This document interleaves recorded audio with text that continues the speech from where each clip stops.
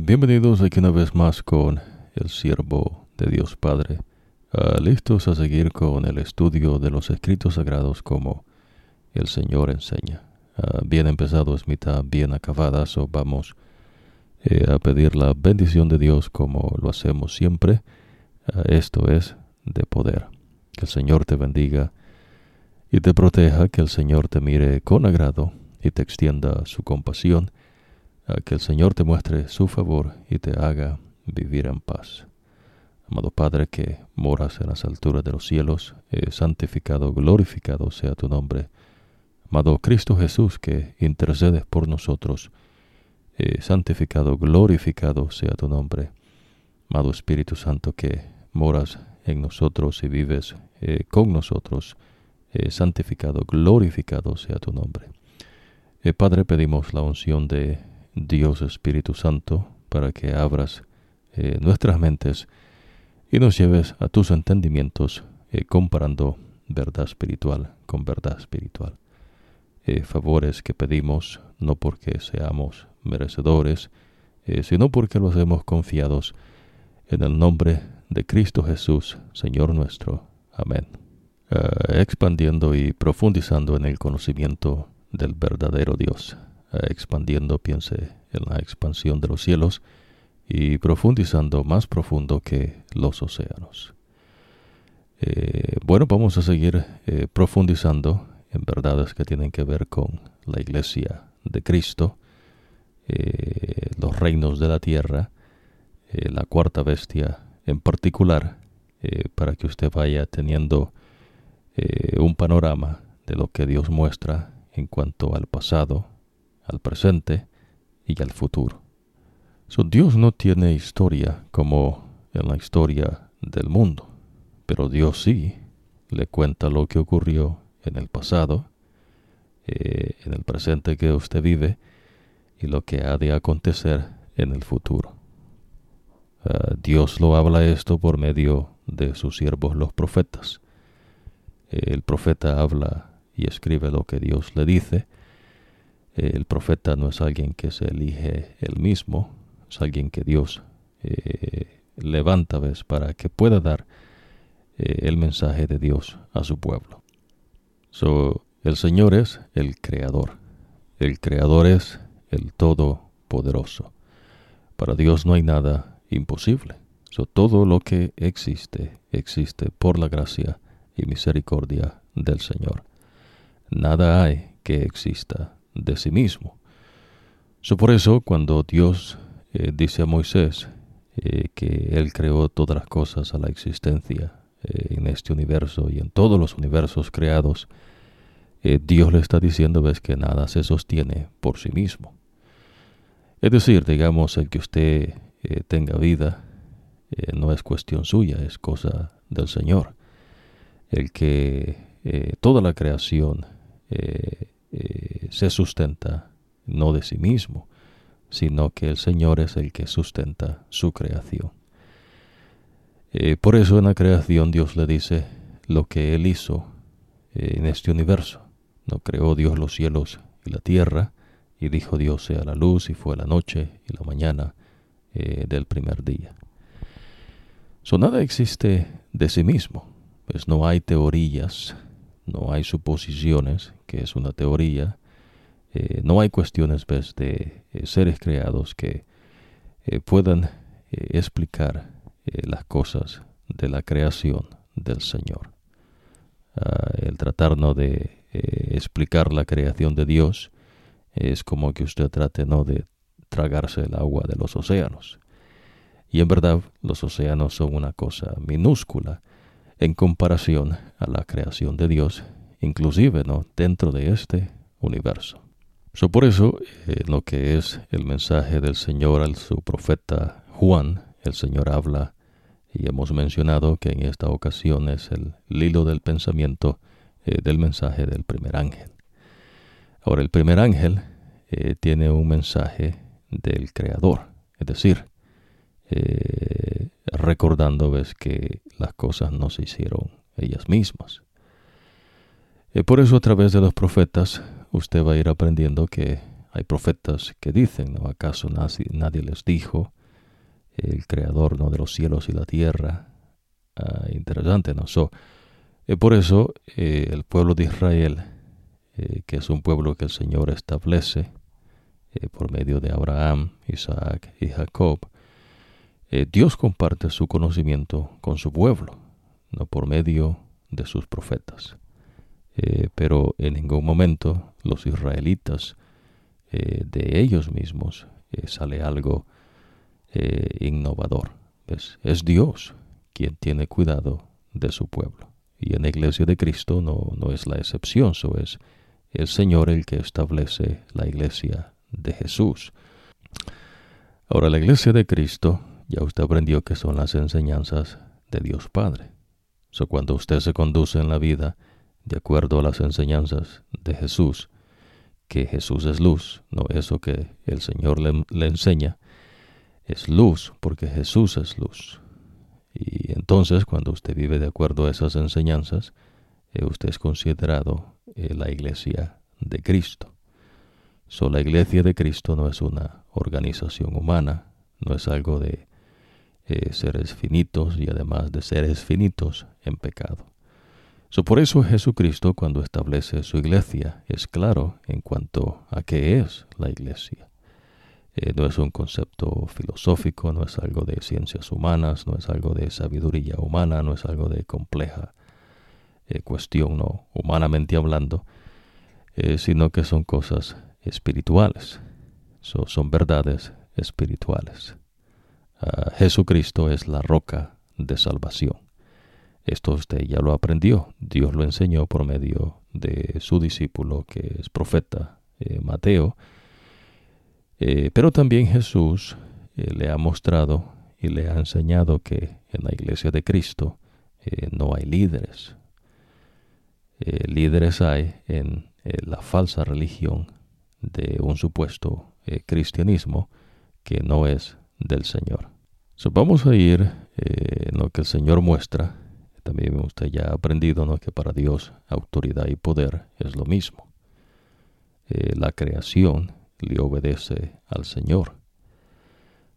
El que la tierra gire sobre su eje, la luna gira en derredor de la tierra y ambos giran en derredor del sol, no es cuestión de que ocurre por sí mismo.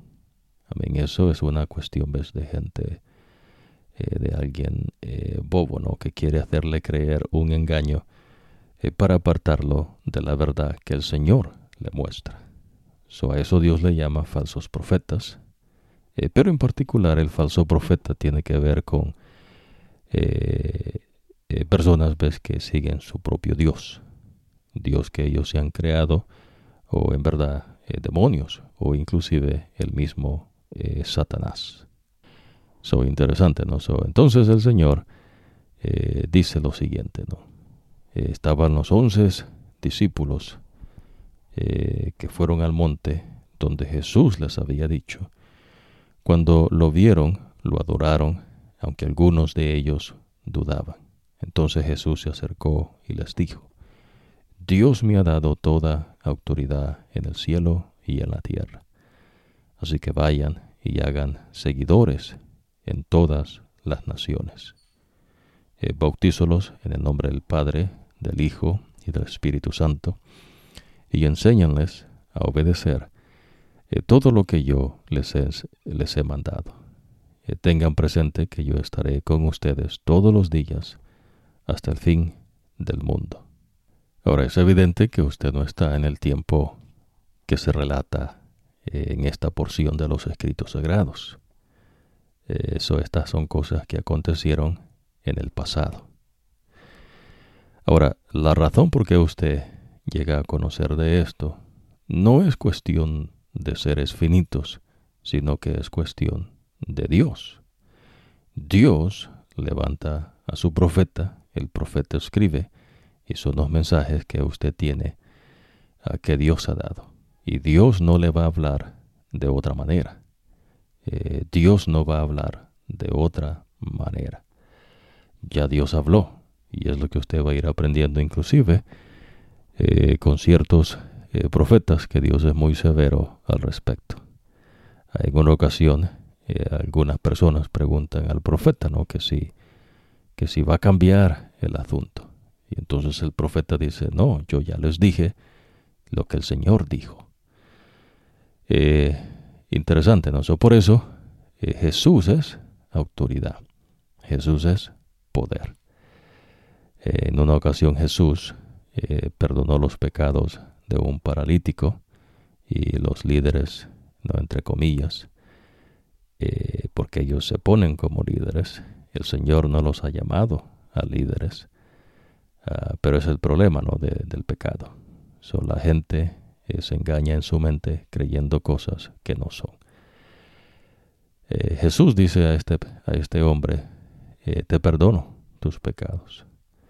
Entonces los líderes, entre comillas, ¿no?, del pueblo que estaban allí, dijeron, ves que Jesús estaba blasfemando, que solamente Dios puede perdonar pecados. Y es cierto, ves, porque Jesús es Dios, nada más que Dios se hizo hombre. Ahora lo interesante es que Jesús dice que es más fácil decirle, tus pecados te son perdonados, o levántate, toma tu lecho y vete a tu casa. Para que sepáis que el Hijo del Hombre tiene potestad, tiene poder para perdonar pecados, dijo Jesús al paralítico, a ti te digo, levántate, toma tu lecho y vete a tu casa. Al instante el tipo se levantó, caminó y se fue a su casa. Y todo el mundo estaba admirado, sorprendido, glorificando a Dios. Eso es poder. ¿Se entiende, no? Poder no es algo que usted entiende en cuestiones de conocimiento humano. El verdadero poder no es algo que alguien tenga. El verdadero poder es Dios. Dios es poder. El escrito sagrado dice que Dios creó todas las cosas con su poder. ¿Entienden, no? Imagínense que alguien dijese, ¿no? Bueno, tenemos poder. Y entonces, allá con el pasar de los años, se mueren, ¿no? O que alguien dijese, no, bueno, gracias al conocimiento, ¿no? Dice, el conocimiento es poder, dicen algunos, ¿no? Gracias a los científicos, al conocimiento. Entonces uno que sabe, ¿no? Dijese, bueno, no es así. Imagínense que alguien dijese, no, gracias a la comunidad científica, la Tierra sigue girando sobre su eje. O gracias al conocimiento convencional del ser humano, el Sol está allí. O la Tierra gira en derredor del Sol. ¿Verdad que no? ¿Ves? Eso es poder. Dios es poder. El que la luna, el Sol y la Tierra estén es cosa del Señor, no es cuestión de la casualidad. Y el Señor es el Creador. El Creador es el Todopoderoso. En una ocasión usted va a aprender, ¿no?, más adelante, me refiero en cuanto a la secuencia de eventos como Dios lo enseña. Hay un profeta, ¿ves?, que hace referencia en cuanto al ser creado. Y dice, no, nosotros no nos creamos a nosotros mismos. Más sin embargo, ves, hay personas que quieren entender el ser humano. Dicen ellos, no, la mente del ser humano. Imposible, ¿no? La mente es un misterio. El que usted le ponga, o mejor dicho, ¿no?, el que usted vea que hay un cerebro no quiere decir que usted entiende la mente. No opera así. Por eso ves, en cuestiones de limitado conocimiento humano, en ciertas áreas, ¿no?, de psicología, en verdad ves, el conocimiento que se tiene no es en sí de la ciencia, entre comillas, sino que son cosas que ya el Señor enseñó. ¿Se entiende? No son cosas que ya Dios ha mencionado, ves, que tienen que ver con la conducta del hombre. No son cuestiones de conocimiento del hombre. Es lo que Dios enseña. Ahora, claro, entonces Jesús se presenta como el dador de la vida, como el sustentador de la vida. Jesús dice, yo soy el camino, la verdad y la vida. Nadie viene al Padre si no es por mí. Jesús menciona, ves, que Él es la luz. Interesante, ¿no? Usted va a aprender que Lucifer, el nombre en verdad de Lucifer quiere decir el portador de la luz. Pero Lucifer no era luz, pues la luz es Jesús. Interesante, ¿no? Bueno, Jesús está diciendo que Él es poder y para Dios poder es autoridad. Entonces imagínense, en esa ocasión que mencionábamos, dice el Señor, ¿no? Ninguno de ustedes puede agregarse un codo de estatura o cambiar uno de sus cabellos a blanco, no de negro a blanco.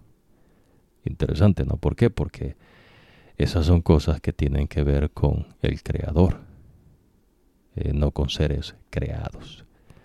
El salmista, ves, pone bien claro lo que Dios le está enseñando, ves, que es imposible que un ser creado entienda la creación.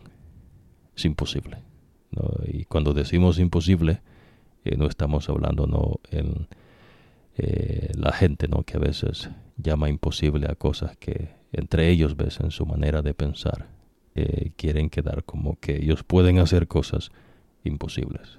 No se puede. Para que entienda, ¿no? Digamos, si usted se sumerge debajo del mar, ¿no?, dentro del mar, no sé cuánto usted pueda resistirnos su huelgo, pero si no sale, se muere. Es imposible, ves, que usted mantenga su huelgo debajo del mar más de, qué sé yo, no, vamos a decir media hora, y se ahoga. A eso Dios le llama, ves, limitaciones que Dios pone a sus seres, y en particular al ser humano Dios puso restricciones y limitaciones por la maldad. Interesante, ¿no? A eso Dios le llama autoridad. Dios es el que dice, no quién es quién.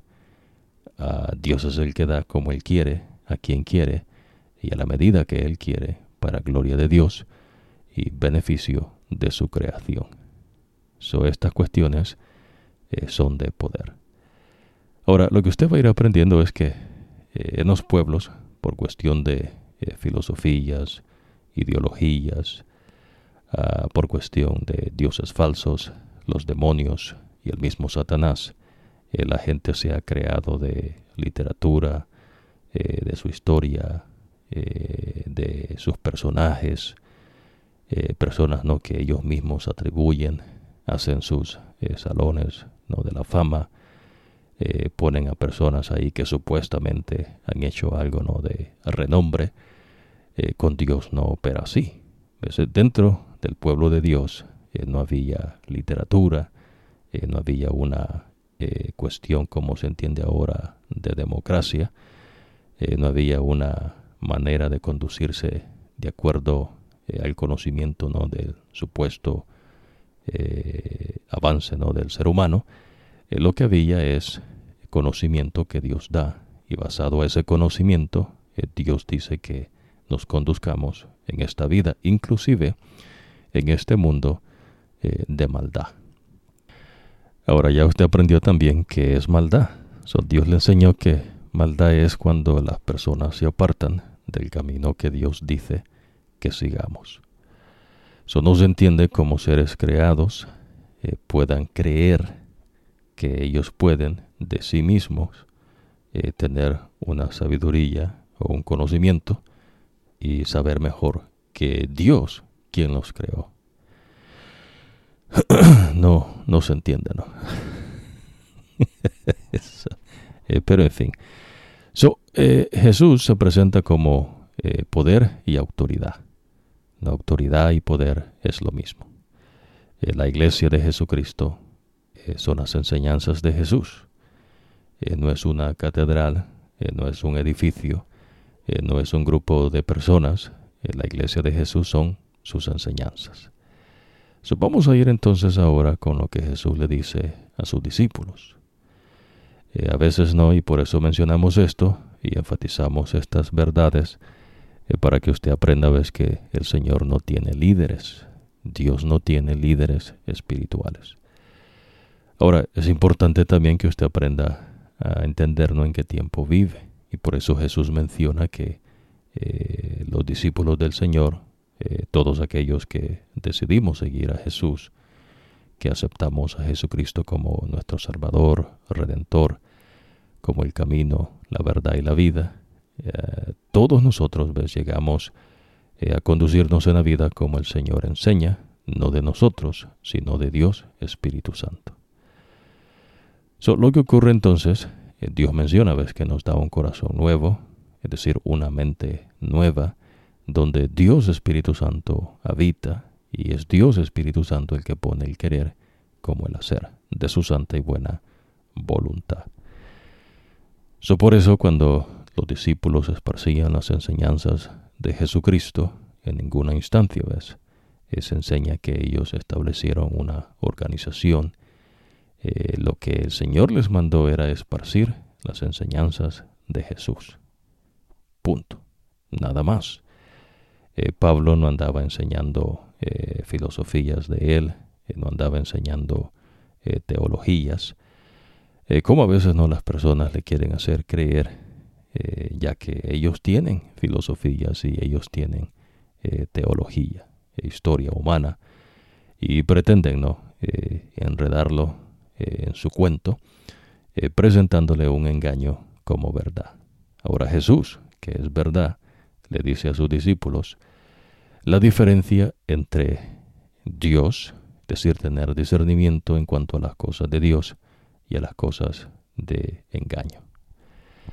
Ahora Jesús dice en esta porción de los escritos sagrados, recuérdese, ¿no?, que para Dios son los escritos de los profetas, no son cuestiones de la Biblia. Que es un engaño, ¿no? Hay gente que le dice, no, la Biblia enseña. La Biblia no enseña. El que enseña es el Señor. El profeta no enseña. Pues el profeta escribe, da el mensaje que Dios dice. El profeta no ve el futuro, pues ni siquiera entiende las imágenes, la revelación que Dios le da hasta que Dios mismo se lo explica. ¿Se entiende, no? Ese es el verdadero Dios. Ningún profeta de sí mismo puede dar interpretación a lo que es el futuro cuando Dios lo muestra. Es Dios mismo, ¿ves?, el que explica qué es lo que el profeta ve, para que usted aprenda, ¿ves?, que es Dios, no el profeta, no el hombre. Jesús le dice a sus discípulos que, a diferencia, ¿no?, de los fariseos y saduceos que se ponían como líderes ante el pueblo, Jesús dice, ¿no?, ustedes hagan lo que está escrito en la ley de Moisés. ¿Por qué? Porque la ley no es de Moisés, es de Dios. Pues Dios es el que le dio leyes, Dios estableció los rituales de los sacrificios, Dios dijo que animales se podían sacrificar, Dios dijo que el sacerdote era el que hacía los sacrificios, Dios dice cómo tenían que sacrificar los animales, Dios decide y hace, ¿no?, todo en cuestión del pueblo de Israel. Ahora Jesús, que establece su iglesia sin ayuda del hombre, sin cuestiones de seres humanos no finitos, Jesús le dice a sus discípulos que a los fariseos les gusta, ¿no?, que les llamen maestros.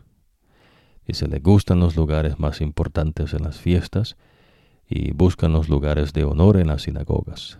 La sinagoga es un lugar donde se reúnen a estudiar los escritos de Dios por medio del profeta. No es una organización humana, no es un lugar donde la gente iba y leían, estudiaban los escritos del profeta. Ahora, también les gusta que la gente los salude con respeto en las plazas y que les llamen maestro. Interesante, ¿no? El engaño tiene que ver con que alguien se presente a usted como un maestro. El engaño tiene que ver que alguien se presente a usted como un líder. El engaño tiene que ver que alguien se presente a usted como un padre. Y entonces, ¿por qué ese engaño? Bueno, ese engaño, dice Jesús, porque ustedes, ninguno de ustedes, dice Jesús, es maestro. El maestro, dice Jesús, soy yo. Jesús, ¿no? Ustedes solamente tienen un maestro y todos ustedes son iguales como hermanos y hermanas. Interesante, ¿no? Jesús le está mencionando la verdad. En el pueblo del Señor, en la iglesia de Jesucristo, no hay maestros. El que enseña es el Señor. Por eso, no, que hay personas que supuestamente le van a traer una luz nueva, es un engaño. Dios Espíritu Santo no enseña nada nuevo. Dios Espíritu Santo no enseña nada de sí. Lo que Dios Espíritu Santo enseña son las enseñanzas de Jesús. El que abre el entendimiento es Dios Espíritu Santo. No es el hombre. No, pero entonces también sigue diciendo el Señor, aquí en la tierra no le digan a nadie Padre. ¿Por qué Padre? Bueno, Padre tiene que ver con que el que origina. Y en la creación de Dios solamente hay un Padre, no Dios Padre. Ustedes solo tienen un Padre que está en el cielo. Imagínense que alguien establezca una organización y en esa organización hayan gentes que tienen títulos de maestro, que tienen títulos de padre, y lo que le enseñan es historia humana, y después le meten cosas que supuestamente son del Señor, pero en verdad no lo son. Son escritos de ellos mismos, porque ellos mismos se quieren imponer como maestros, como alguien que origina algo, ¿no? Como un padre o como un líder. Y en verdad la palabra líder es Mesías. Para los hijos del Señor solamente hay un líder, ¿no? Y es Cristo. Cristo es el maestro, Cristo es el líder, Cristo es la luz, Cristo es la verdad, Cristo es sabiduría, Dios es todo. Interesante, ¿no? Es lo que usted va a ir aprendiendo en cuanto al Creador. Lo que Dios le va a ir enseñando son verdades duras para algunas personas, no difíciles, pero es lo que Dios tiene, ¿ves? Para que usted no se engañe con sus propias bobadas, dice el Señor, no estupideces, que Dios habla por medio del profeta Elías, por medio de Pablo. Dios dice, no, sus delirios de las mentes. La mente es engañosa, ¿ves? La gente se llega a creer cosas no absurdas, ridículas, y por eso Dios dice, ves, que son cosas de bobadas y estupideces. Interesante, ¿no? Imagínense personas, ¿no?, que pretendan darle la historia y que supuestamente conocen, ¿no?, que pasó trillones y billones de años. Obviamente no es un engaño. Pero si usted quiere creer, usted es libre, ¿no?, de creer los engaños, ¿no?, de la gente, de los demonios y del mismo Satanás. Jesús le está diciendo, ves, que no hay maestro sino Jesús. No hay padre sino Dios Padre. No hay ningún líder sino el Mesías. Y ese Mesías es Jesucristo. Después Jesús empieza a decir, no, pobre de ustedes maestros de la ley y fariseos, hipócritas. Pobre de ustedes maestros de la ley y fariseos, hipócritas. No. Pobre de ustedes guías ciegos, es decir, ves, la gente que se pone como líderes, pero líderes de qué, ¿no? Porque Dios no los ha llamado. Ustedes dicen, ¿no?, muchas cosas, ¿no? Sin embargo, ves, lo que ellos enseñan, lo hacen para poder ponerse sobre encima de otros, y no, ves, para poder seguir lo que el Señor ha establecido. Por eso Jesús le llama ciegos. ¿Ves? Un ciego es una persona, ves, que dice ver, pero no ve. Interesante, ¿no? Ahora, ustedes también dicen, si alguien jura por el altar. Ellos dicen, pero Dios dice. Entonces, como no siguen lo que Dios enseña, son unos ciegos, son hipócritas porque dicen ser de Dios, pero no lo son. Interesante, ¿no? Pobre de ustedes, dice el Señor, ¿no? Pobre de ustedes, ¿no? Maestros de la ley y fariseos hipócritas. Interesante, ¿no? Dice serpientes, partida de víboras. Ahora, ¿cómo creen que van a salvar de ser echados al infierno? Por eso les digo a ustedes, les enviaré profetas, hombres sabios y maestros, pero que acaso el Señor dice, ves, que no le llamen a nadie maestro, que no le llamen a nadie padre, pero ¿de dónde son esta gente sabios? Bueno, es lo que el Señor le está diciendo, ¿ves? No son ellos, sino el Señor. Ya usted va a aprender, ¿no?, un poco más el discernimiento, pero ustedes dice, matarán a ellos, ¿no?, algunos de ellos, y los colgarán en la cruz.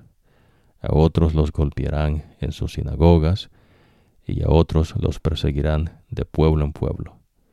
Como resultado, ustedes pagarán por la muerte de todos los justos del mundo que han sido asesinados desde el asesinato de Abel, quien hacía la voluntad de Dios. Imagínense que alguien dijese, no, bueno, el hombre salió de primitivo y ahora el hombre ha avanzado, bobada, ¿no? Y en particular, ves, tiene que ver con la enseñanza de gente que se quiere poner como superior a otros. Y lo que el Señor le está enseñando es lo opuesto. No cuestiones, ves, de la mente. No gente que cree algo que no es. Que ya usted va a ir aprendiendo más profundamente. Ahora, nótese lo siguiente, ¿no? Hasta el asesinato no de Zacarías, hijo de Berequías. A Zacarías ustedes lo asesinaron entre el santuario del templo y el altar. Les digo la verdad, esta generación será castigada por todo esto. Interesante, ¿no? No va a abarcar todo, y Dios no permite, ¿no?, sino aquello que se puede revelar. Dios tiene cosas que se revelan, cosas que se revelan más tarde, y misterios. Ahora, vamos a ir entonces, ya usted aprendió, ves, que un profeta falso no es algo que usted va a discernir por usted mismo, ¿no? Es algo que Dios le enseñó, quién es un profeta falso. Interesante, ¿no? Porque esto tiene que ver con lo que ocurre a través de generación en generación. Dice el Señor acá, ¿no?, en esta porción de los escritos sagrados, puede darse el caso de que un profeta o alguien que predice el futuro mediante sueños aparece entre ustedes y te anuncia una señal o un milagro. Si la señal o el milagro que te anuncia sucede y te dices, sigamos a otros dioses que tú no conoces y adorémoslos, no debes escuchar sus palabras. ¿Qué es lo que tienes que hacer? No debes escuchar. ¿De qué se trata? Bueno, se trata de que las personas le van a enseñar cosas de ellos, engaños de ellos, de los demonios o del mismo Satanás. Y lo que están haciendo es apartarlo del verdadero Dios. El conocimiento del verdadero Dios viene de Dios mismo. Dice, es que el Señor tu Dios te está probando para ver si le amas al Señor con todo tu ser. El amar a Dios es que usted se mantenga en el camino que Dios le ha mostrado, es decir, en las enseñanzas que Dios le ha dado. Deberás seguir al Señor tu Dios y obedecerlo. Cumplirás sus mandamientos, lo obedecerás, lo adorarás y le serás fiel. Es lo que Dios pide. El profeta falso pueda que haga una señal, pero en verdad no es algo de señal, es un engaño. Pueda que haga un supuesto milagro, pero en verdad no es un milagro, es un engaño. Y todo esto lo hacen, ¿ves?, para que usted se aparte de obedecer al Señor. Y ya el Señor habló. Pues Dios no le va a dar un mensaje distinto. Dios no saca volúmenes de literatura. Dios no saca estudios avanzados. Pues esas son cosas del ser humano que se embotulle, ¿no?, en su mente creyendo cosas que no son, pero apunta a cierta validez que Dios dice, ¿no? Pues eso es, dice el Señor, basura. Eso es estiércol. Es lo que Dios dice. Pues dice el Señor, eso es paja. Las cosas, ves, que el hombre supuestamente no tiene como grande validez para lo que ellos mismos se han llegado a creer en sus mentes. Interesante, ¿no? Profeta falso.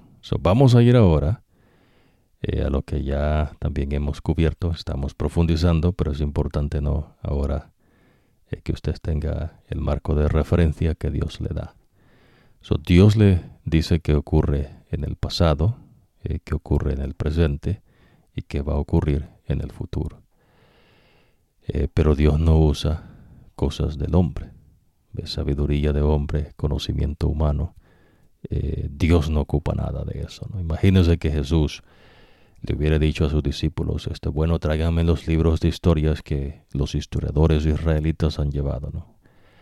Y es más, por eso ves en el cristianismo, lo conectan con el judaísmo, porque el judaísmo y el cristianismo son engaños, es decir, son ideología de hombres que no tienen nada que ver con el verdadero Dios, pero dicen y pretenden ser del verdadero Dios, pero el verdadero Dios no los ha llamado.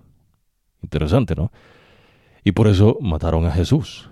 Es porque ellos querían seguir haciendo lo que ellos querían hacer.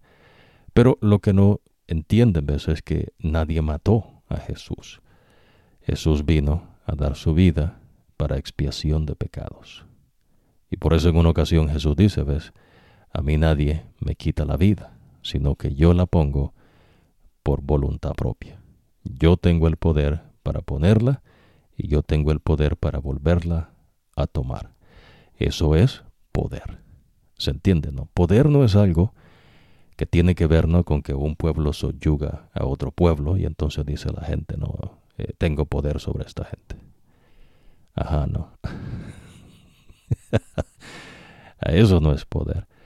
Pero bueno, vamos a ir entonces a lo que Dios muestra a Nabucodonosor y Daniel, que es el profeta, es a quien Dios pone el significado y el sueño. Ya usted aprendió, ¿no?, que esa estatua que ve Nabucodonosor, y vamos a repasarla, ¿ves?, porque Dios no le va a hablar de otra manera, y para poder llegar a verdades más profundas es importante que usted aprenda estas verdades que Dios le da. Y es Dios Espíritu Santo el que abre el entendimiento. No son las vitaminas o minerales que usted crea, ¿no? Es Dios Espíritu Santo. Esa cabeza que vio Nabucodonosor en esa estatua es Nabucodonosor. Y Dios dice, ves, que él es el rey más importante. Y está representado por una bestia. Y esa bestia es un león con alas de águila. Después viene un reino que es más inferior. Y ese reino está representado en la estatua por medio de los brazos de plata, el pecho, ¿no?, y los brazos de plata, que son los medos y los persas. Y ese reino está representado por una bestia, que es un oso, que tiene 3 costillas en la boca. También tiene que ver con un carnero de 2 cuernos, uno más pequeño que el otro. Y entonces ya usted va a aprender que los cuernos y cabeza, ¿no?, ya están apareciendo cuernos. Ahora, pero después ese cuerno pequeño creció. Ahora, el tercer elemento, ¿no?, del material que está construida la estatua es de bronce. Y es un reino inferior al de los medos y persas. Y ese reino está representado, ¿no?, por, los muslos y el vientre, no, el estómago de bronce. Ahora, ese reino también está representado, Dios usa una imagen que tiene que ver con un leopardo. Ese leopardo tiene 4 cabezas, que también es representado con un chivo, ¿no? Ese chivo tiene un cuerno que se quiebra y se hacen 4 cuernos. Y entonces inclusive, ¿no?, dentro de ese reino se hace todavía más inferior. Y tiene 4 alas, pero las alas no son de águila, son alas de pájaro. Interesante, ¿no?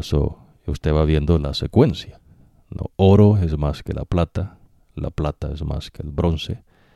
Se entiende, ¿no? El león es la bestia más poderosa porque Dios es el que creó el león.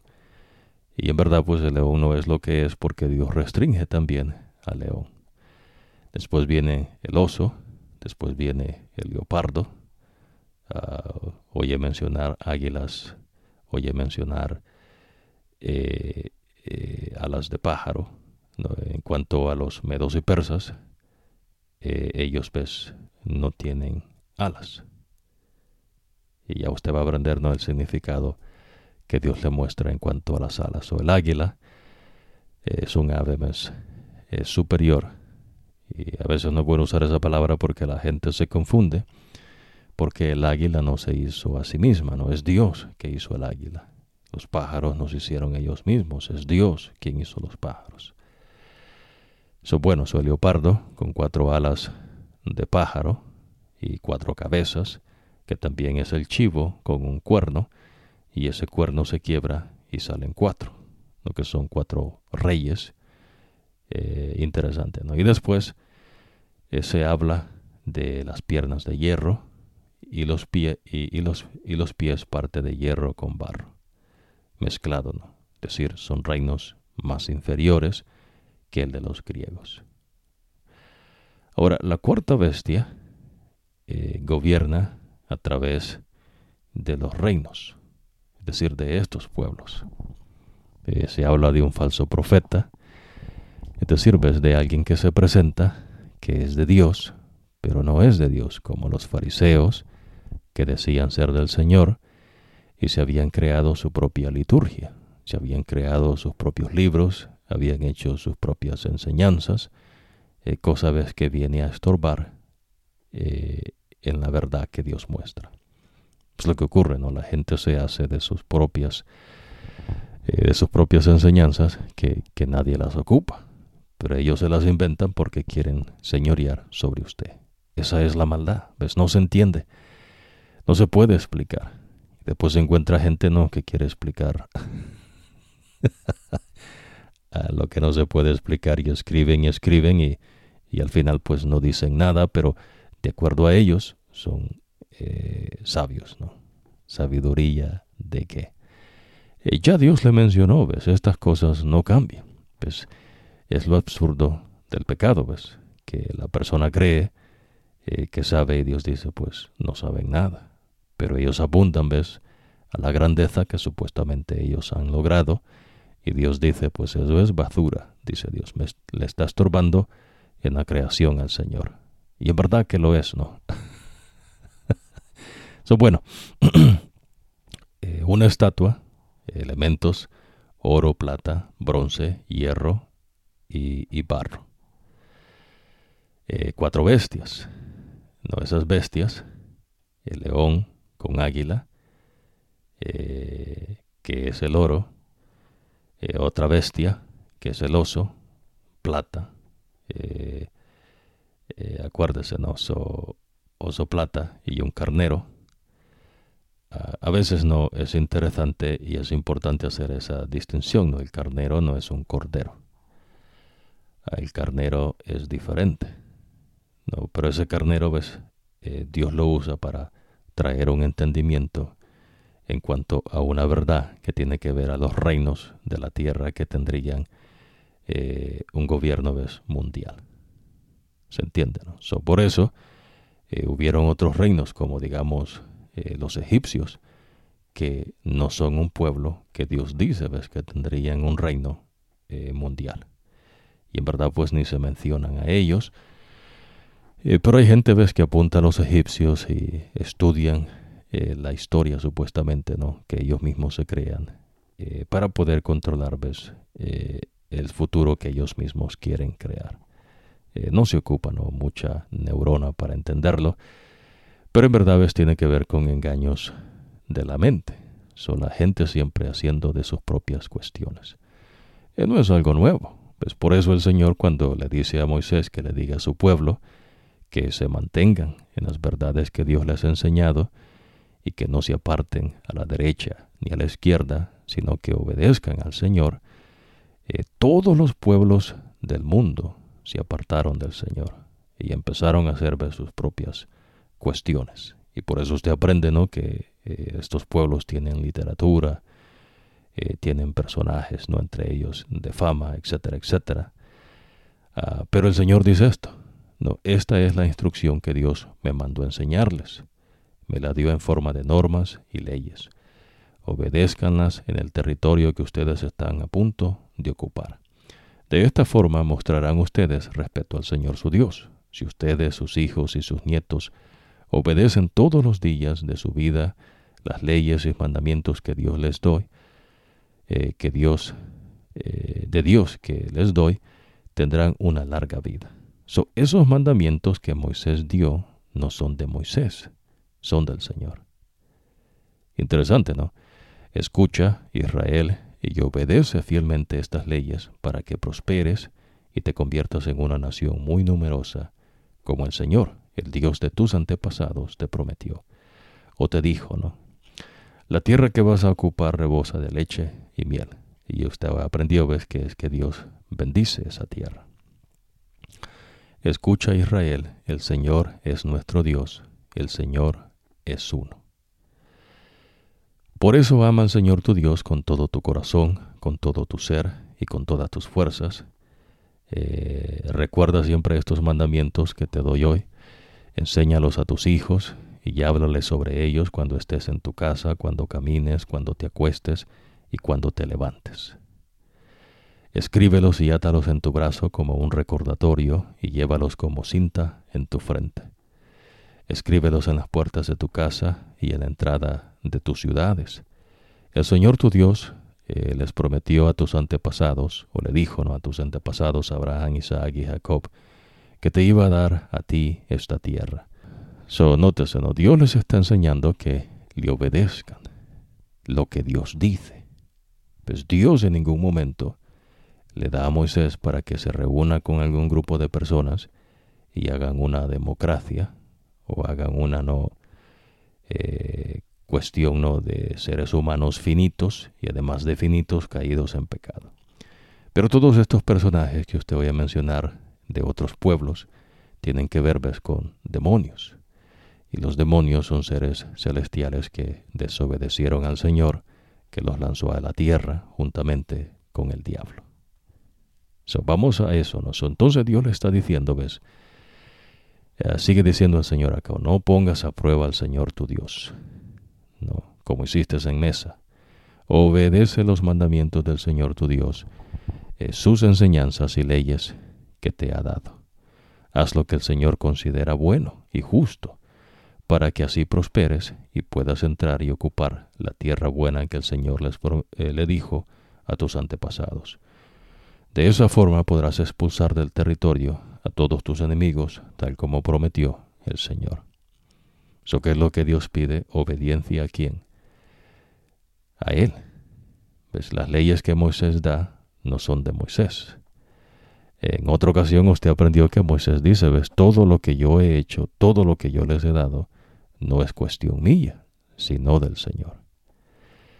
¿Se entiende, no? De igual manera, cuando Jesús establece su iglesia, no hay una persona, ¿no?, algún ser humano, imagínense, ¿no?, en la condición patética que se encuentra el ser humano, que vaya a sacar un libro de algo, ¿no?, que en verdad valga la pena, que supuestamente no fuese del Señor, porque no lo hay. Pues Dios es el que ya habló, y gloria a Dios por ello. Otra cosa importante, ¿no?, que tiene que entender es que todos los profetas del Señor son hebreos. Dios no iba a levantar un profeta de otro pueblo. Imagínense, ¿no? Eso sería una estupidez, ¿no? Pero es lo que la gente le quería hacer creer, y por eso se levantan personas, ¿no?, que dicen que son profetas. Y Jesús le dice a sus discípulos que vendrán falsos profetas, vendrán falsos cristos, vendrán falsos maestros y los van a engañar a muchos. y a ustedes, dice el Señor, también querrán engañarlos. Entonces, ¿qué es lo que Jesús dice? Bueno, que se mantenga obedeciendo al Señor. Y ya Dios dio sus enseñanzas, ¿no? Que no se aparte a la izquierda o a la derecha. Ahora, vamos a ir entonces a esta otra cuestión que tiene que ver ahora con la cuarta bestia, porque, recuérdese, ¿no? Las bestias que Daniel ve, el león con alas de águila, el oso, también el carnero con 2 cuernos, uno pequeño que después le crece, la bestia, ¿no?, de leopardo con 4 cabezas, 4 alas de pájaro, y un chivo, ¿no?, con un cuerno grande que después se le quiebra y se hacen 4. Esos reinos ya pasaron. Babilonia, ¿no?, el rey de Babilonia era Nabucodonosor. Los medos y persas, se habla de Sirio, los griegos, y después la cuarta bestia. Daniel ve la cuarta bestia, pero el Señor le dice que selle lo que está en cuanto a la bestia. Pero el tipo llega a ver algo que Dios le menciona, que pues él puede decir, ¿no? Eso. Vamos a ir a esa porción donde Daniel menciona, ¿no?, esos animales que él ve. La cuarta bestia es interesante, ¿no? Es una bestia terrible. Pero nótese, después dice, seguí mirando y vi a otro animal que parecía un leopardo, con 4 alas en el lomo y 4 cabezas. A ese animal le dieron poder para gobernar. Luego vi, en mi visión, al cuarto animal. Acuérdense, hasta ahora vamos a hablar de la cuarta bestia. Era una bestia terrible, espantosa y de una fuerza impresionante. Tenía dientes de hierro y devoraba varias criaturas. Les destrozaba los huesos y el resto lo pisoteaba. Era muy distinto a los otros 3 y tenía 10 cuernos. ¿Entiende? Estos otros 3 en los reinos que ya pasaron. Usted no está viviendo en el tiempo de Babilonia con Nabucodonosor, tampoco está viviendo en el tiempo de los medos y persas. Daniel sí, Daniel vivió en la transición de Babilonia con los medos y persas, pero ya no ve el reino de los griegos, que después se divide en 4 reyes, ¿no?, dentro de los griegos, y se dispersan, ¿no? Bueno, después viene la cuarta bestia, pero esta cuarta bestia, Daniel dice, ves, que es espantosa, pero lo interesante es que dice era muy distinto a los otros 3 y tenía 10 cuernos. Tenía que 10 cuernos. Yo estaba mirándole los cuernos cuando le apareció otro entre los que ya tenía y rompió 3 de ellos. Este nuevo cuerno tenía ojos de humano y una boca que hablaba su gran poder. Interesante, ¿no? Yo seguía impresionado mirando la boca del cuerno que hablaba su gran poder. Mientras tanto, mataron a la bestia, la destrozaron y la quemaron. A los otros animales les quitaron el poder que tenía, pero los dejaron vivir un tiempo más. Yo seguía con estas visiones de la noche. De repente, vi que salía entre las nubes uno como un ser humano. Se acercó al anciano venerable y lo presentaron ante él. Se le dieron poder, gloria y autoridad. Todos los pueblos, naciones y lenguas estaban a su servicio. Su dominio no tendrá fin y su reino nunca será destruido. Interesante, ¿no? Ahora, yo, Daniel, estaba angustiado en mi interior y lo que había visto en la visión me preocupaba. Yo quería saber lo que representaba el cuarto animal, que era muy distinto a los otros. Ese animal era terrible, espantoso y de una fuerza impresionante. Tenía dientes de hierro y garras de bronce. Interesante, ¿no? Ahora las garras son de bronce. Todo lo devoraba y trituraba, y el resto lo pisoteaba con las pezuñas. No, quería saber el significado de los 10 cuernos de la cabeza. Tenía cabeza y 10 cuernos. Interesante, ¿no? Y el último que le apareció y rompió 3 de lo que ya tenía. Ese nuevo cuerno tenía ojos de humano y una boca que hablaba su gran poder. Su tamaño era mayor el de los otros. Mientras yo miraba, ese pequeño cuerno empezó a pelear contra los santos de Dios y los derrotaba, hasta que apareció el anciano venerable y favoreció a los santos del Dios Altísimo. Así los santos derrotaron a la bestia y se apoderaron del reino. Ahora luego el que me estaba explicando dijo, el cuarto animal es el cuarto reino que es distinto a los otros. ¿Qué es el cuarto animal? Un cuarto reino. Ahora, devora a toda la tierra, la pisoteará y la destruirá. Los 10 cuernos representan a los 10 reyes de ese reino. ¿De cuál reino? De la cuarta bestia. Después, dice, de ellos vendrá otro rey que será muy distinto a los otros. Ese nuevo rey derrocará a 3 reyes. ¿Quién es el cuerno? Un rey. ¿Se entiende, no?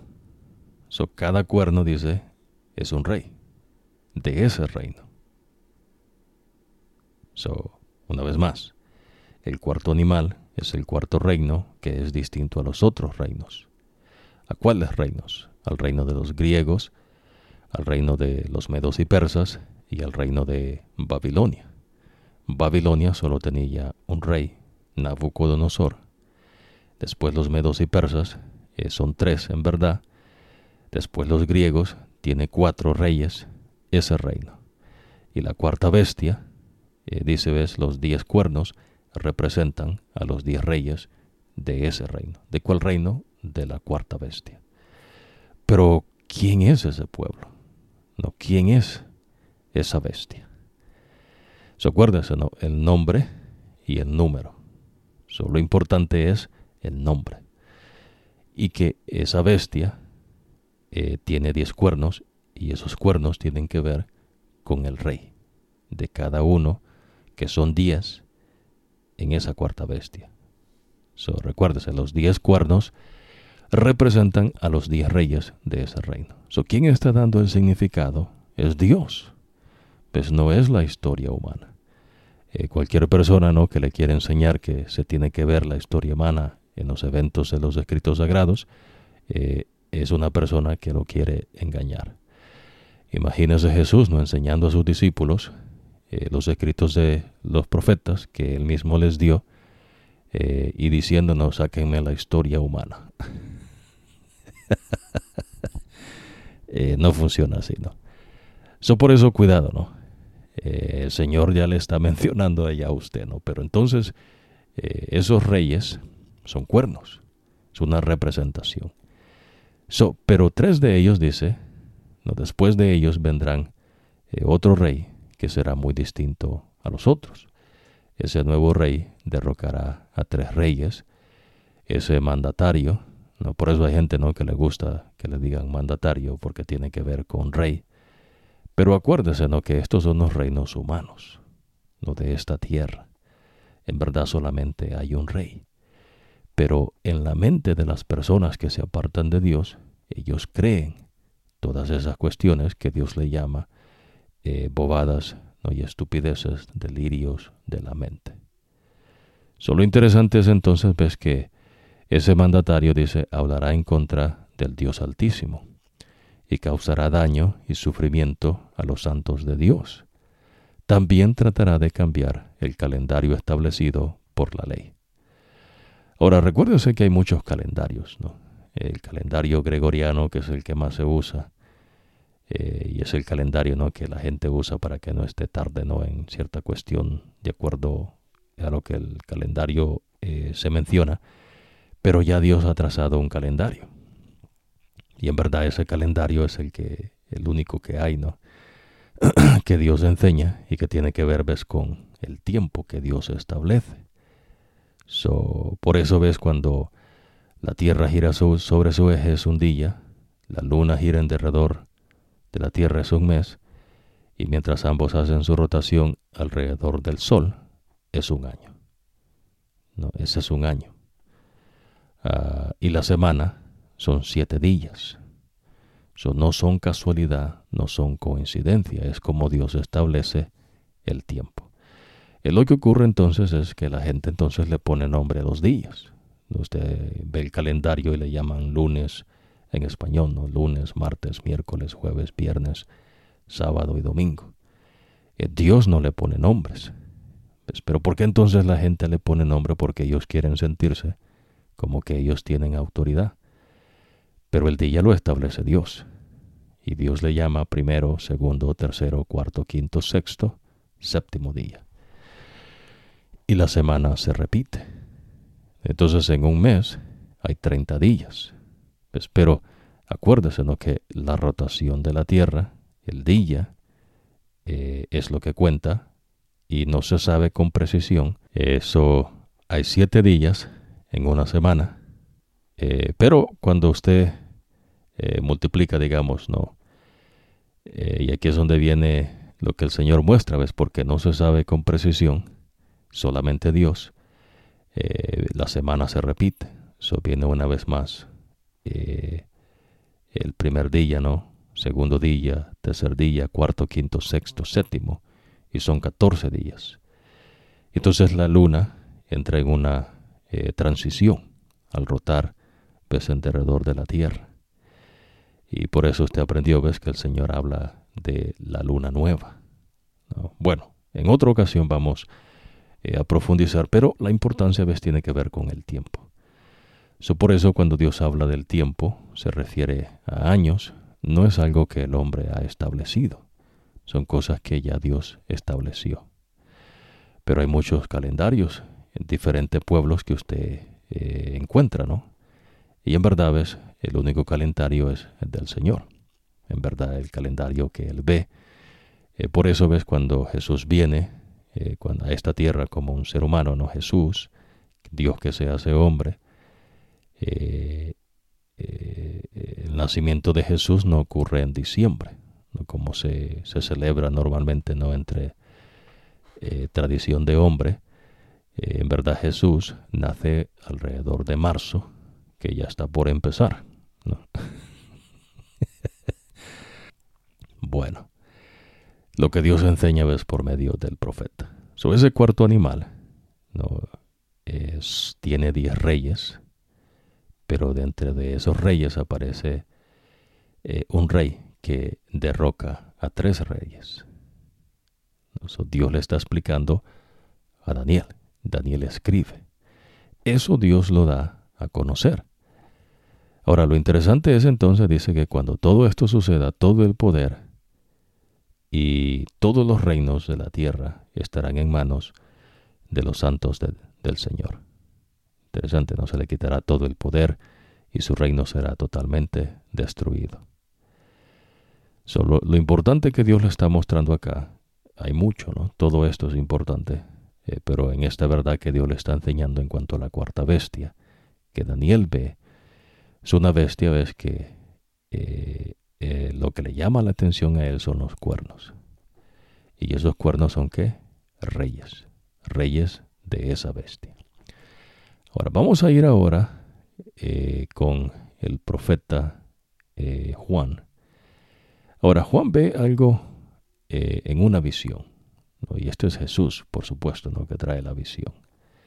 Dice, apareció una señal en el cielo, ¿no? Y es importante que entienda esta secuencia, ¿no? Recuérdese, ¿no?, pasado, presente y futuro. En el tiempo de Daniel, el presente de Daniel para usted es pasado. El presente suyo, ya Dios dice, ¿no?, con anticipación lo que ocurre en este tiempo y lo que ha de ocurrir en el futuro. Dios habla de el pasado, presente y el futuro. Dios no habla de historia. ¿Ves?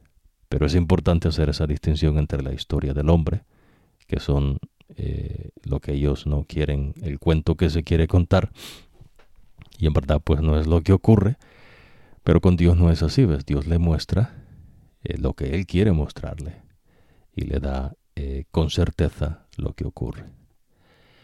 Apareció una gran señal en el cielo, una mujer vestida del sol y con la luna bajo sus pies. En la cabeza tenía una corona con 2 estrellas. Ahora las estrellas son seres celestiales. La mujer estaba embarazada y gritaba de dolor porque iba a dar a luz. Luego apareció otra señal en el cielo, un dragón rojo con 7 cabezas. Nótese, ¿no? A Daniel no se le permitió escribir todo, pero sí dar ciertos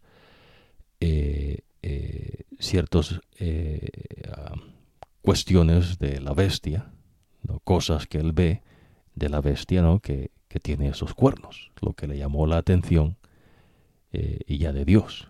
Dios le explica el significado. Pero nótese que el dragón, y recuérdese, ¿no? que el dragón es una serpiente con alas.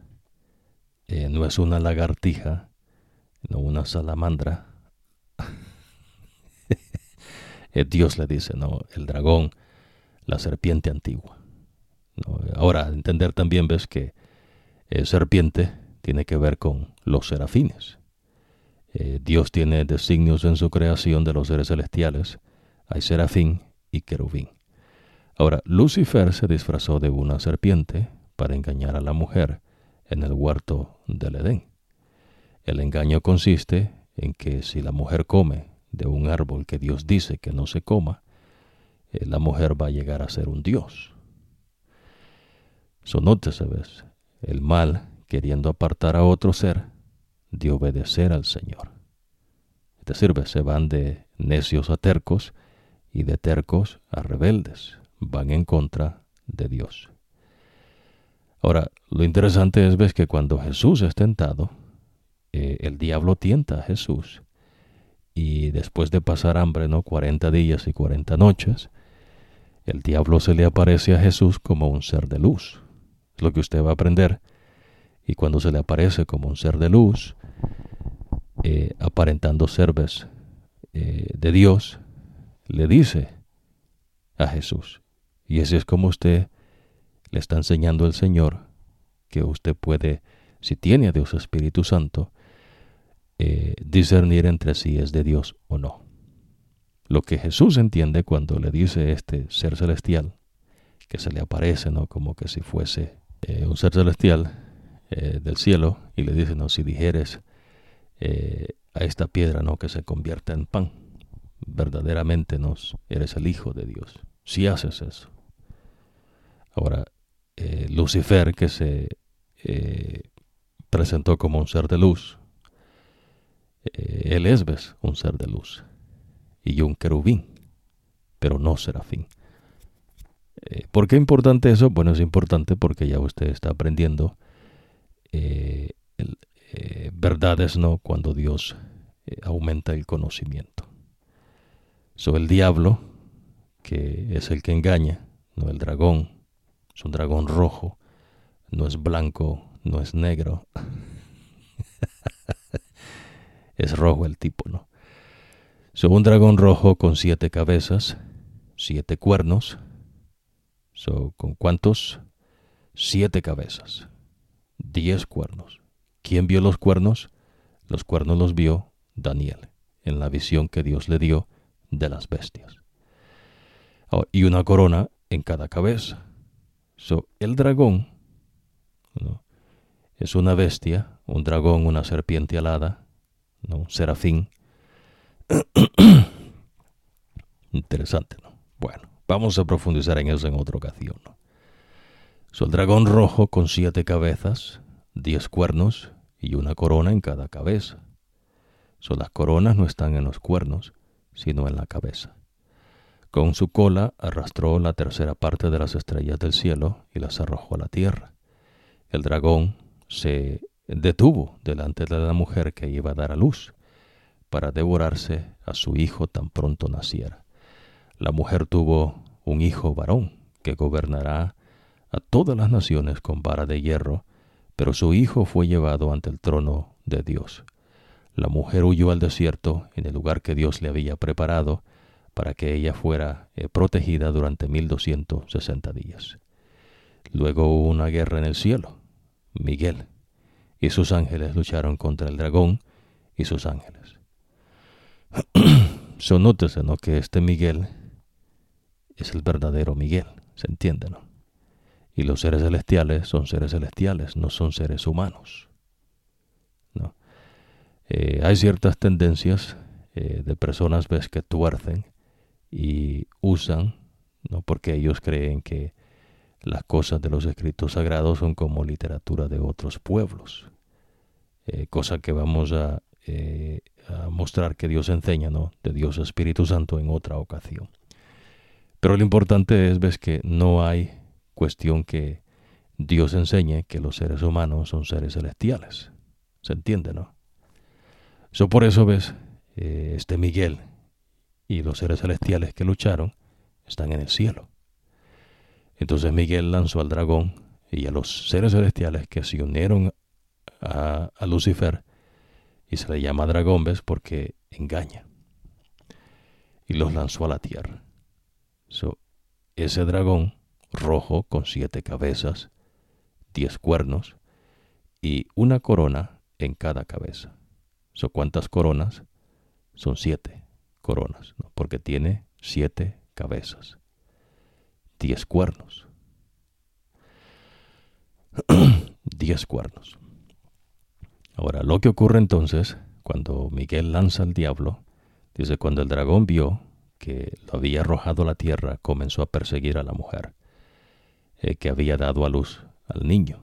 Pero la mujer se le había dado las alas de una gran águila y pudo volar al lugar que tenía en el desierto, donde sería protegida y estaría lejos del dragón durante 3 años y medio.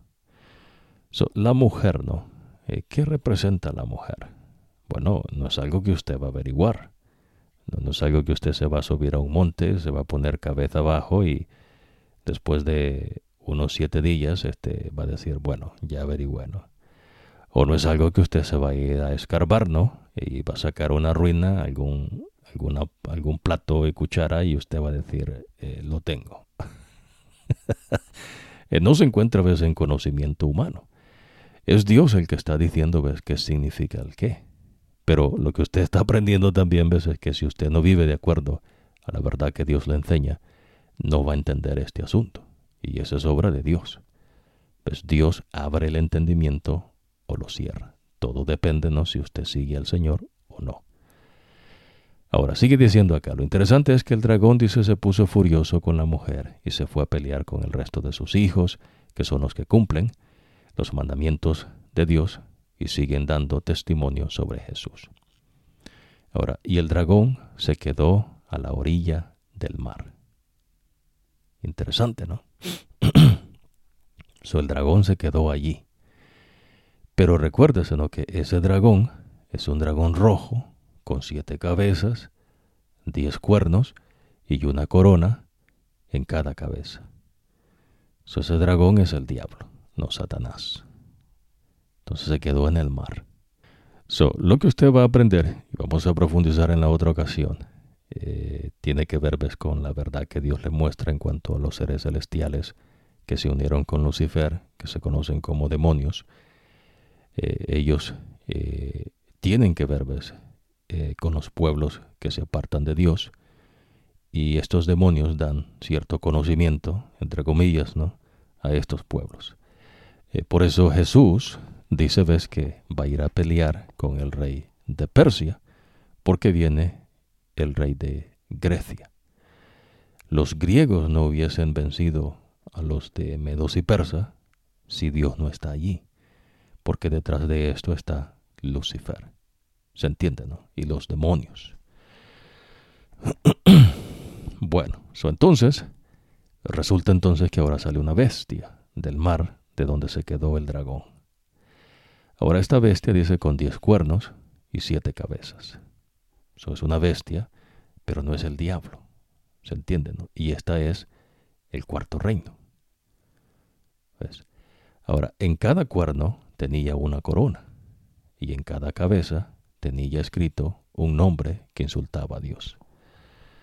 Tiene 7 cabezas, el dragón tiene 7 cabezas y tiene 10 cuernos. Pero el dragón tiene sus coronas en las cabezas, no en los cuernos. La bestia que sale del mar, y ya después va a aprender usted qué es el mar. En cada cuerno tenía una corona. ¿Y los cuernos son qué? Son reyes. Los reyes de este reino son 10. Son 10.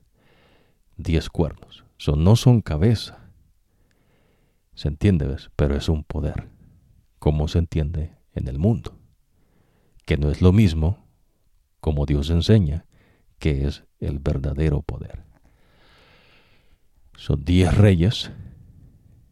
Se acuerda, ¿no? Lo que da en el video. Y uno de esos reyes derroca a 3. Interesante, ¿no? Ahora, recuérdese, la corona está en el cuerno. Te sirves en esos poderes. Pero la cabeza no son esos poderes. Las cabezas de ese reino, pues, ya usted va a ir aprendiendo, no son el poder como se entiende en el mundo. Ahora, la bestia era como un leopardo con patas de oso y boca de león. Las patas son de oso y las pezuñas son de bronce, que es lo que vio Daniel. Notas, el dragón le dio a la bestia su poder. El diablo se quedó en el mar y del mar salió la bestia. Y el diablo le dio su poder. ¿Se entiende, no? Ahora, también le dio su trono y gran autoridad.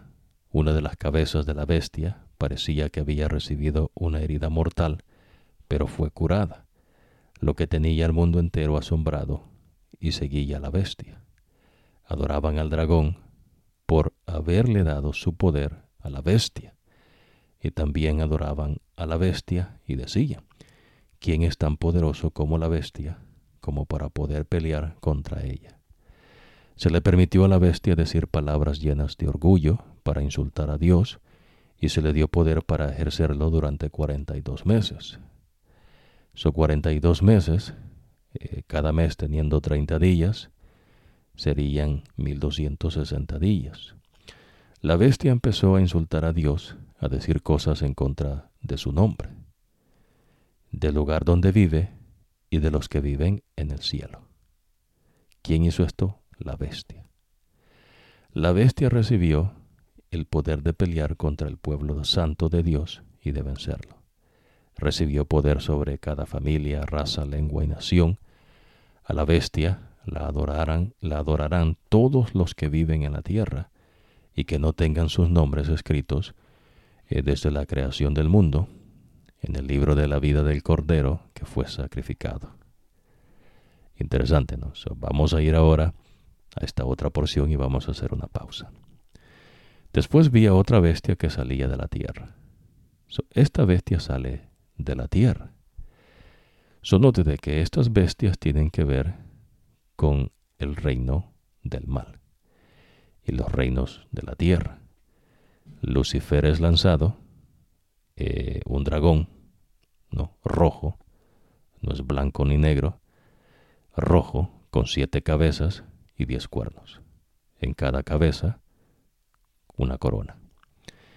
Cuando el diablo, no el dragón, se queda en el mar, del mar sale una bestia, es decir, es un reino. Y el diablo le da a esa bestia, le da poder, le da su trono y autoridad.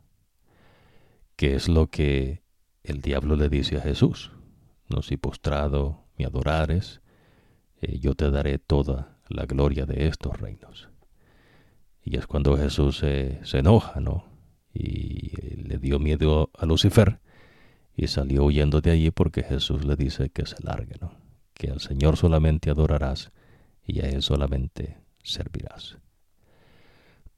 Pero será entonces que Lucifer en verdad tiene poder, ¿no?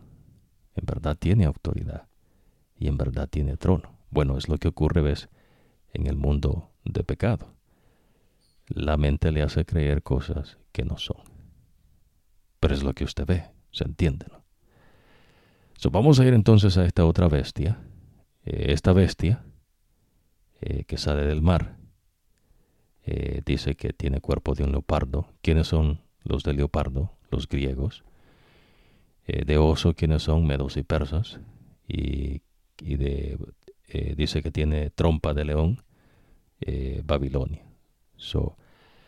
Esta bestia, ves, no tiene nada de sí. Es decir, ves, este reino tiene cosas de los reinos que fueron antes, que es lo que Daniel dice, ves, que se le dio poder para que estas bestias todavía estuvieran, ¿no? Y entonces las pezuñas de las patas de oso son de bronce, la trompa de león y el cuerpo de leopardo. Tienen de griegos, tienen de medos y persas y tienen de Babilonia. ¿Se entiende, no? Ese es el cuarto reino. No tienen nada de ellos, pero entonces tienen 7 cabezas y 10 cuernos. Interesante, ¿no? Y todo esto se lo está enseñando el Señor. En la cabeza tenía escrito un nombre que insultaba a Dios. Esta bestia no es un falso reino que pretende ser de Dios, pero no lo es. ¿Se entiende? Y tiene un falso profeta. Entonces esa bestia que sale de la tierra tenía 2 cuernos como un cordero. Es decir, es un cordero con 2 cuernos. Pero cuando hablaba como un dragón. Esta bestia, que es un profeta falso, esta bestia recibió también autorización para ejercer el poder de la primera y lo usaba para hacer que toda la gente adorara a la primera bestia que tenía curada la herida mortal. Ahora, esta segunda bestia hacía grandes milagros, incluso hacía bajar fuego del cielo a la tierra delante de mucha gente. Engañaba a los habitantes de la tierra haciendo esos milagros con la autorización de la primera bestia. La segunda bestia ordenó a la gente que hiciesen una imagen en honor a la primera, que había sido herida con una espada y había regresado a la vida. Ahora, nótese lo siguiente, ¿no? Que la segunda bestia, es decir, el falso profeta, que le da prácticamente la primera bestia, dice, le da el poder a este profeta falso y hace grandes señales, pero ese poder no es en sí de la bestia, sino del diablo que le dio su poder, su trono y autoridad a la primera bestia. Recuérdese, esa bestia es el cuarto reino. No tienen nada de ellos, sino de los reinos que ya fueron antes.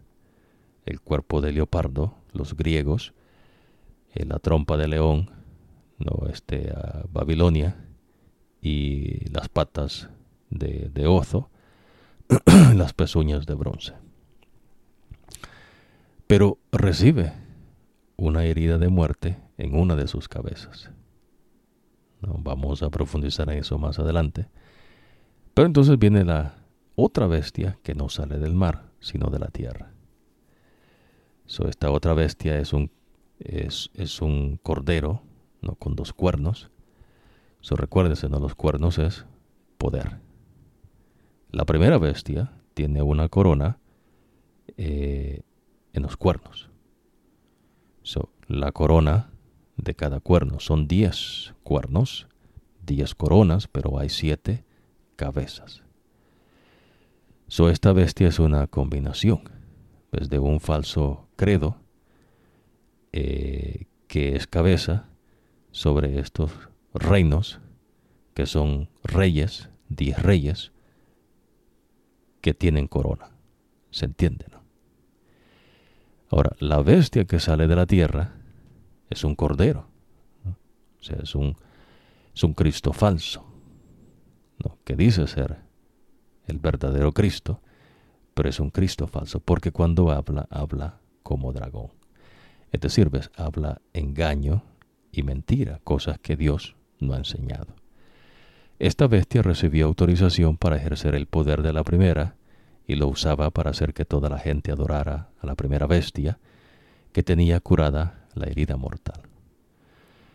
Este pueblo, este reino, ¿no?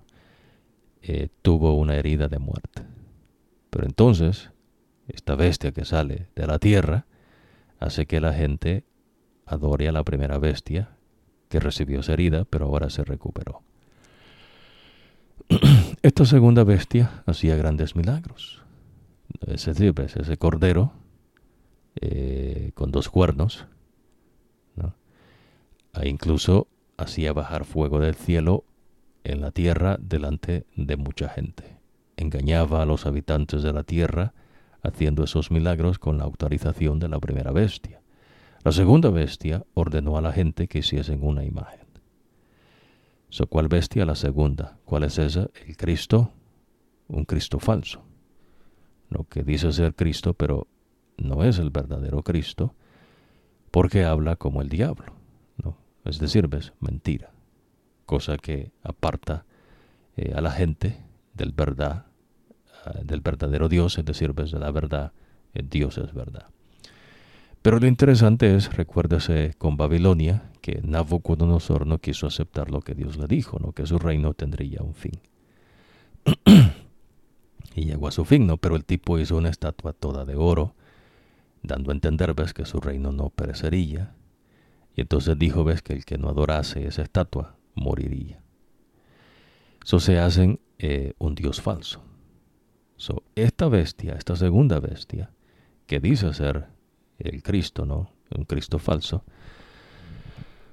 que tiene 2 cuernos, es un falso profeta, ¿no? Y habla como dragón, ordena a la gente que hagan una imagen en honor a la primera, que había sido herida con una espada y había regresado a la vida.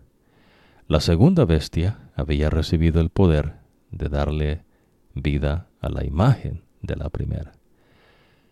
Le dio vida a la imagen, a lo que la gente se hizo, ¿no? Se le dio poder.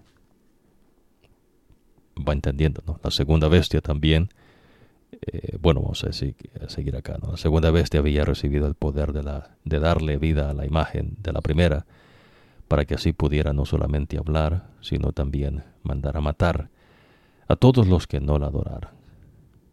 Así como hizo Nabucodonosor cuando hizo su imagen, ¿no? Toda de oro.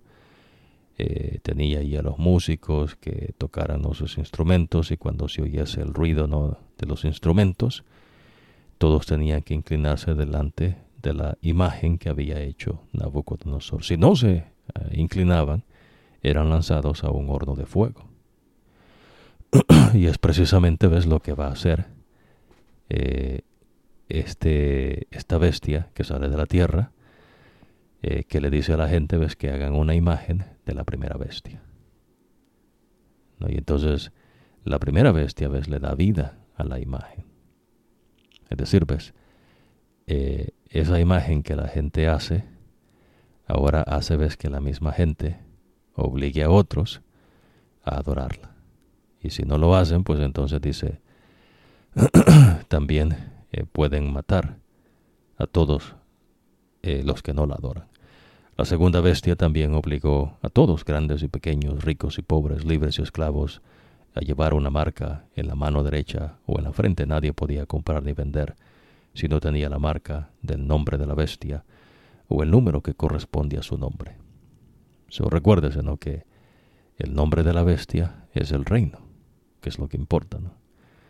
¿Qué reino es ese que tenía 10 reyes, ¿no? O sea, 10 cuernos, 7 cabezas?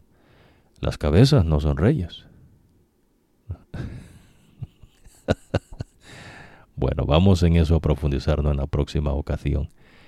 Vamos a hacer una pausa, pero ya usted está aprendiendo entonces lo que tiene que ver, ¿ves? Con la cuarta bestia. Es un reino que tiene los griegos, tiene de los medos y persas, tiene de Babilonia, pero es un credo falso. Eso es un reino, ves, con un credo falso, como los han tenido todos. La diferencia es que las cabezas, ves, de esta bestia tienen que ver con ese credo, y esta bestia recibió poder del diablo, el trono del diablo que él se creó, ¿no? La autoridad que el diablo tiene, ¿no? Que es lo que usted aprendió, y su poder, ¿no? Su poder, su trono y gran autoridad. Eso es de acuerdo, ves, al diablo también, que se engañó. El tipo creyó que podía ser un dios. Y entonces Dios lo lanzó a la tierra junto con los seres celestiales que se unieron al diablo. Y ahora se conocen, ves, como los demonios y el diablo. En ciertos escritos usted va a aprender que hay gente, ¿no?, que inclusive cuenta cuántos son esos seres celestiales que el Señor lanzó a la tierra. Eso es un engaño, ves, de los mismos demonios. No se sabe el número. Lo que sí se sabe es que es una tercera parte de los seres celestiales. Ese dragón tenía 7 cabezas y 10 cuernos, pero las coronas están en la cabeza. La bestia que sale del mar, a la cual el dragón le da su poder, su trono y autoridad, es una bestia con 7 cabezas, con 10 cuernos, y las coronas están en los cuernos. Esa bestia es un leopardo, su cuerpo es patas de león, no, pezuñas de bronce y la trompa de león. No tienen nada de ellos. Pero las cabezas, pues, son las que tienen a los reyes, que son 10, como un poder. ¿Se entiende, no? Una corona que se sirve. Digamos, sirve a la corona de este país, se sirve a la corona de este otro país. Son 10. Pero ellos no son cabezas. Pues la cabeza es el credo falso de la supuesta religión, pero recibe una herida de muerte, y entonces sale una bestia de la tierra, que esta bestia de la tierra se presenta como un profeta falso que hace grandes milagros, inclusive hace descender fuego del cielo, pero tenía 2 cuernos como un cordero, pero hablaba como un dragón. Es decir, pues es un credo que va en contra del verdadero Dios y hace cosas que Dios no enseña. Pues, y entonces, pero se presenta como Dios, ¿no? Que es el credo, ¿no?, del catolicismo, que ya usted va a aprender más en la próxima ocasión.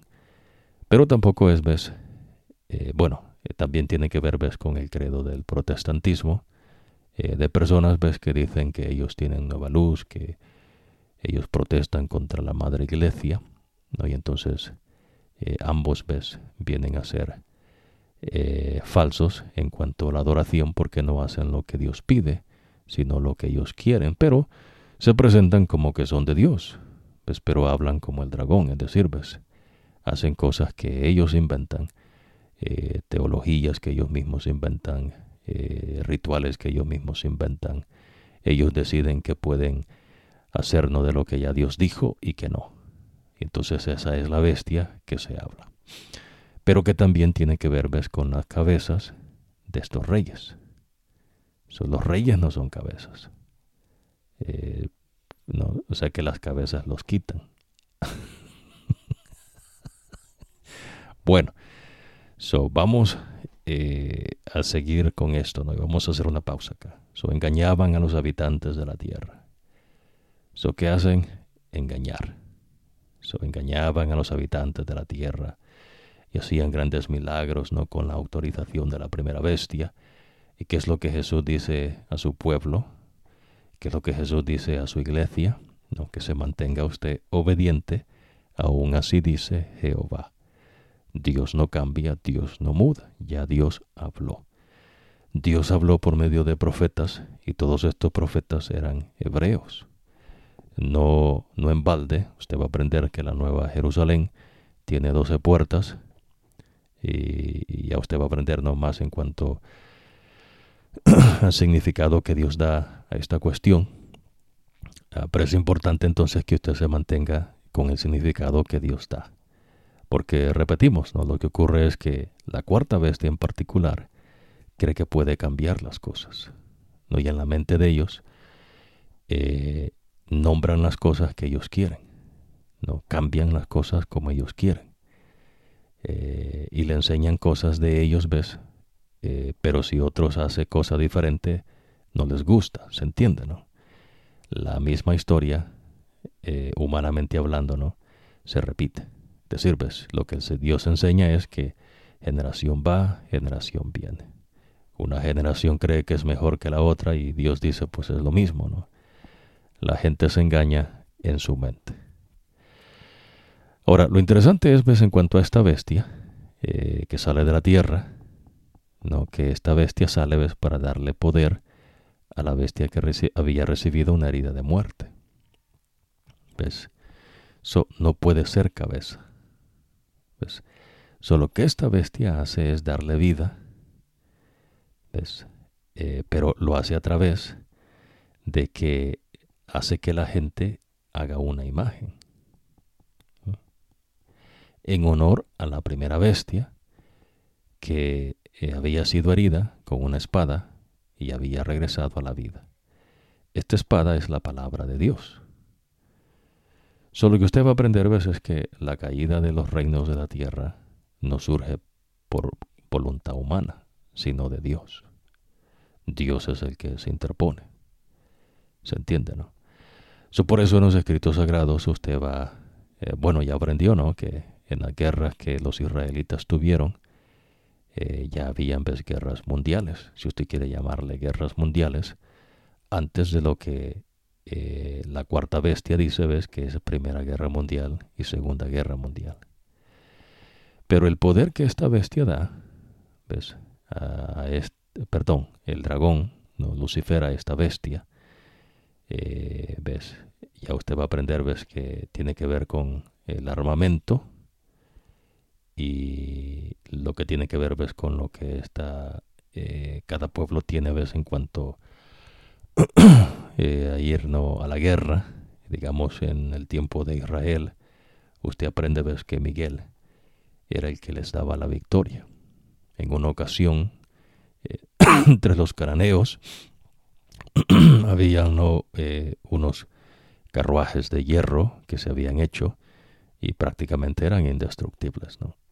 Ese poder se los dan los demonios, va entendiendo. No es casualidad, ¿ves? Tiene que ver con demonios que dan cierto conocimiento, ¿ves? Que es limitado también, que Dios los lanzó a esta tierra y por eso usted aprende, ¿ves? Que ciertos pueblos tienen cierto armamento, etcétera, etcétera, ¿no? Cosa que usted va a aprender. Pero en esa ocasión, ¿ves? Miguel lo que hizo es que se desbordó un río y entonces quedaron atascados en el lodo. Y tuvieron que pelear, ¿ves? Cuerpo a cuerpo. Y entonces Dios los derrotó y los israelitas, por mandato de Dios, pelearon, ¿ves? Con espada. La espada tiene que ver, ¿ves? Con las enseñanzas de Jesús. La herida de muerte vino de Dios para esta bestia. Lo que es la bestia, ¿no? Que salió del mar, que tiene 7 cabezas y que el poder se está en estos reyes, pero es un solo reino. ¿Se entiende, no? Así como los griegos, que primero era un rey, pero después se dividen en 4. Esta bestia tiene 10 cuernos y en cada cuerno una corona. La corona de este cuerno, que es un rey, la corona de este otro rey, 10 reyes. Pero ellos no son cabeza. La cabeza es el credo que se enseña, que tiene que ver, ¿ves? Con el catolicismo, y por eso no se establece la dogma de ellos y es lo que dirige, pero ellos no son reyes, se entiende, ¿no? Los reyes tienen que ver, ¿ves? Con los reinos de estos pueblos. Bueno, vamos a profundizar en eso más adelante. Lo que el Señor le ha dicho es, ¿ves? Que las piernas de hierro ya pasó un reino, ¿no? Vienen los dedos, ¿no? Que son 10 de los pies, pero está mezclado de hierro con barro. No se pueden mezclar, por más que quieran, no se puede. Pues no hay, ves, un reino como lo hubo antes. Repetimos, ¿no? Las cosas que usted ve ahora en día, las guerras como se pelean ahora en día, no es, ves, como era antes. ¿Ves? El ser humano antes tenía más fuerza. Dios ha ido restringiendo, ves, los poderes de la gente. Pero todas esas innovaciones, supuestamente, no. Usted va a ir aprendiendo, ¿no? Que el diablo está detrás de ahí, los demonios. Por eso dice, ves, que el diablo le dio su poder, su trono y su autoridad. Interesante, ¿no? Bueno, estamos hablando de la cuarta bestia, que ya tomó su reino, ves, cuando Jesús dice que los griegos caerían. Ya en el tiempo de Jesús, los romanos no estaban en control de Judea, y por eso Jesús fue juzgado en un tribunal de Roma, ¿no? Con Poncio Pilato. Y tiene que entender, ves, que esta gente no son del pueblo de Dios. Ves, los griegos tampoco. Ni mucho menos, ves, los pueblos que venían de más lejos. Ni siquiera los que estaban más cerca, como los de Egipto, los de Etiopía, los de Siria y otros pueblos, lo que hoy se conoce como el África, que estaban más cerca, pues no es el pueblo de Dios. Las cosas que surgen, ¿no? Porque Jesús es juzgado en un tribunal, ¿no? De gente que no tiene temor de Dios, pero que supuestamente no tienen un conocimiento ellos. Y todo eso, ves, tiene que ver con enseñanzas de personajes que se levantan entre ellos, pero que están, ves, conectados no directamente con los demonios, que son los seres celestiales que Dios lanzó a la tierra. No se conoce su número con exactitud, pero es 1/3 parte de 3. Que es lo que el diablo se arrastró, ves, con la cola, las estrellas. Por eso usted aprende, ¿no? Que hay gente que quiere ser estrella, ¿no? Y estrella de esto y lo otro. Pero las estrellas, ves, el significado que Dios da son seres celestiales. ¿Ves? Y el diablo, ves, se arrastró con sus engaños la 1/3 parte de los seres celestiales. 2/3 partes se mantuvieron fieles al Señor. Interesante, ¿no? Y dentro de esos seres celestiales, ya usted aprendió que hay querubines, serafines, seres de luz, y hay otros designios que Dios le va a enseñar más adelante. Pero todo eso, ves, no tiene nada que ver con las cosas del hombre. Cosas que el hombre se inventa, ¿no? Y usa. Usurpa, ¿no? Agarra algo y le quiere dar su propio significado. Pues, pero lo que ellos hacen es un delirio de su mente. Pues no es algo que es verdad. Pero ellos creen y lo enseñan como que si fuese de ellos, pero Dios dice, ves, que no. Por eso es que insultan a Dios, porque agarran cosas que el verdadero Dios ha hecho, que el verdadero Dios enseña, y pretenden cambiar eso como ellos quieren. Bueno, vamos a hacer una pausa. Dios les bendiga, nos vemos en la próxima ocasión. Y ya usted está aprendiendo, ¿no? La cuarta bestia es un cuarto reino. Y el nombre de esta bestia, la bestia que sale del mar, el dragón, ¿no? Que no es blanco ni negro, sino que es rojo, le dio poder, que se quedó en el mar. Y después sale otra bestia de la tierra. No es como le quieren enseñar, recuérdese, ¿no? Estas cosas no las va a entender con historia humana, conocimiento humano, sabiduría humana. Esas cosas salen sobrando. Esas cosas sirven allá en el mundo, ¿no? Y entonces Dios le llama al mundo, ves, lo mejor que el mundo tiene, Dios dice, ves, basura, paja y estiércol. O sea, que estorban, ¿no? En la creación de Dios. Dios les bendiga y nos vemos en la próxima ocasión.